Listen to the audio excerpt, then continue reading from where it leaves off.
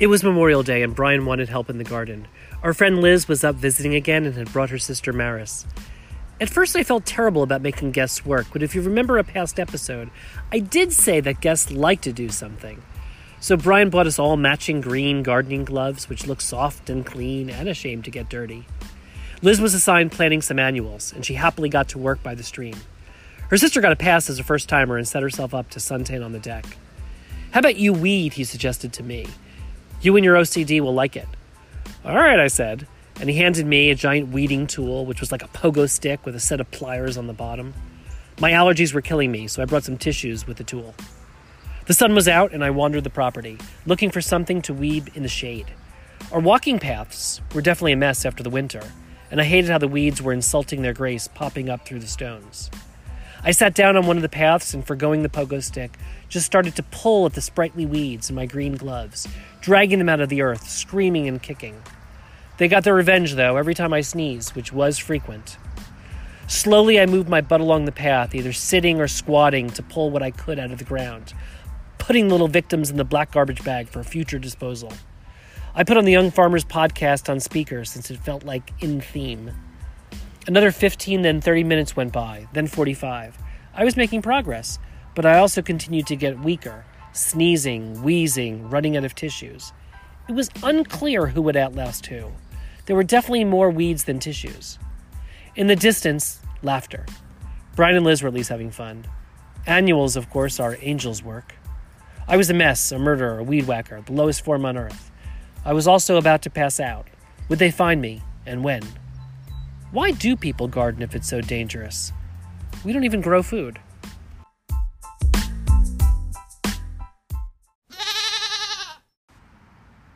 I'm Matt Zucker, and this is City It, learning to live and love life in the Hudson Valley. Season 2, Episode 19. Brian will get the flowers himself. Yes, you know that line from Clarissa in Mrs. Dalloway by Virginia Woolf.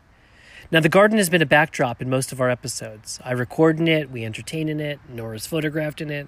It's almost 2 acres with multiple beds, benches, chairs, and tables. Feels more like a park. Thought we should focus a bit on it and talk to my husband, who absolutely loves it, about what's in it, what it takes, and why does he like it. My other good news is that our apparel line is out. Now through June 21st, City It t-shirts are for sale at Bonfire. Just go to bonfire.com and search for City It, or follow the link from our Facebook page. Hudson Valley designer and friend of ours, Ryan Carl, designed the brand and the t-shirts. The first one is called Kidding Around, with a City It logo and a baby goat. Get it? The shirts come in crew neck, v-neck, baseball shirt, and an array of sizes and colors. You'll love them. And if you live near Rhinebeck, Red Hook, or Tivoli, Tivoli Mercantile in Tivoli Village has a few for sale in the shop. That's right, in the shop. I'm hoping to use the money from the t-shirts to help grow the City It audience during the year, so please support it. Plus, you get one for summer. Now let's get into the episode and talk to my very, very favorite gardener. You haven't heard someone describe gardening like Brian does. Hey, Brian, tell us about the garden. A garden is my favorite thing about the house and my least favorite thing about the house. We inherited the garden from the prior owner who took such great care of the property and really made it feel like a home. In fact, part of the reason we bought the house is we saw the garden in fall, just after peak color, and we immediately imagined ourselves living in it. The garden's divided into 4 sections. There are cottage gardens immediately around our house. There's a meadow with very tall trees and very deep grasses. We have woodlands, which are actually wetlands more than woodlands. They're very beautiful, very well protected and preserved piece of our environment. And then we have a 200-foot stream front along a connector to the Hudson River. And it serves as somewhat of a beach for us during the summer.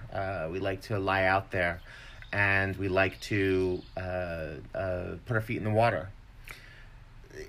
Probably we spend the most time, though, in the cottage gardens immediately around our house.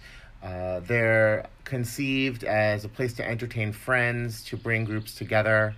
One of my favorite things to do is to throw dinner parties in the garden and to just cook out and be there as the day turns into twilight, turns into evening. and watch the colors of our various plants reflect light very differently. What kind of flowers and trees are growing there? I know the Japanese maple. We have about 500 different specimens on our property in total. We have everything from indigenous hostas to white birches from Holland to Japanese grasses that made their way here from Tokyo to hydrangeas to... I could keep going and I could keep going. Which is your favorite? I have a passion for the white birches. I'm determined to give them the best home that we can. Oh, nice. Thanks. Brian, the second question is what city folks should expect. I mean, what does it take to maintain a garden? Well, there's a couple of different ways I can answer that question, but given my experience of the last couple of years, having a garden is like having an additional member of your family. It requires a couple things. It requires food. It requires shelter. It requires safety. It requires support. It requires love. And it requires a degree of empathy for your land, your plants, and your surroundings that you cultivate over time and you develop a second instinct for. And once you kind of have that connection to your garden, it becomes very easy to get immersed in it and very easy to spend lots of time in it and very easy to get carried away in it. And very easy to go on and gush about it like I'm doing right now. You know, during a season, and we've got a short growing season up in the Hudson Valley, 5 months, sometimes 6 if we're lucky, in the garden. And I could be in the garden 15 to 20 hours a week. And then I could be sitting in front of a bunch of seed catalogs or a bunch of different gardening sites and gardening magazines and gardening books, another 10 to 15 hours a week. And that's just my time. There's also the time that the team who helps me with the garden spends in our garden, whether it's helping me with the lawn or tree care or helping me do transplants and moves or helping me create new water features or different seating areas or redoing the hardscaping after a really bad flood. So the garden, is a living, breathing thing, just like any other, member of your family or any other part of your home. And once you get your mindset like that, it's very easy to fall in love with.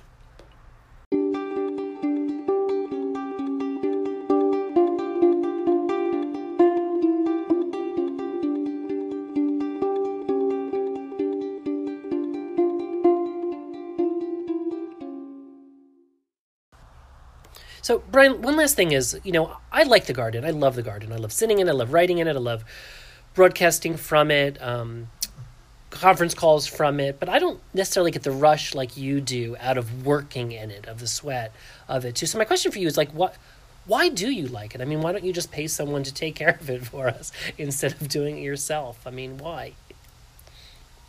Well, I could answer this a couple of ways. But first and foremost, that'd be a big dent in our checkbook if... I outsourced all this, so you decide if that's how you want to spend your money. But then there's a more interesting answer that's probably more appropriate to being a cityite. And I'm a born and bred city kid, and one of the things that I gained out of being raised in Brooklyn and then living my adult life in New York City is an appreciation for all walks of life and the diversity of people that inhabit the earth. Like, you don't have to walk more than 10 feet from your stoop anywhere in New York City to see people of different shapes, sizes, colors, creeds, orientations, and ways of life, and that's an amazing experience that I treasure and love and crave. And you know what? The garden's very similar. It's diversity. There's diversity of plants. There's a diversity of life, and it's a different kind of diversity than I knew. But once I got my head around it and realized that there were different ways of caring for shrubs and different ways of caring for ground cover and different ways of caring for trees, and that then there were subsets of those directions in care, and the results were equally diverse and fragmented. It was a no-brainer, and I fell for it right away. Well, thanks for doing it.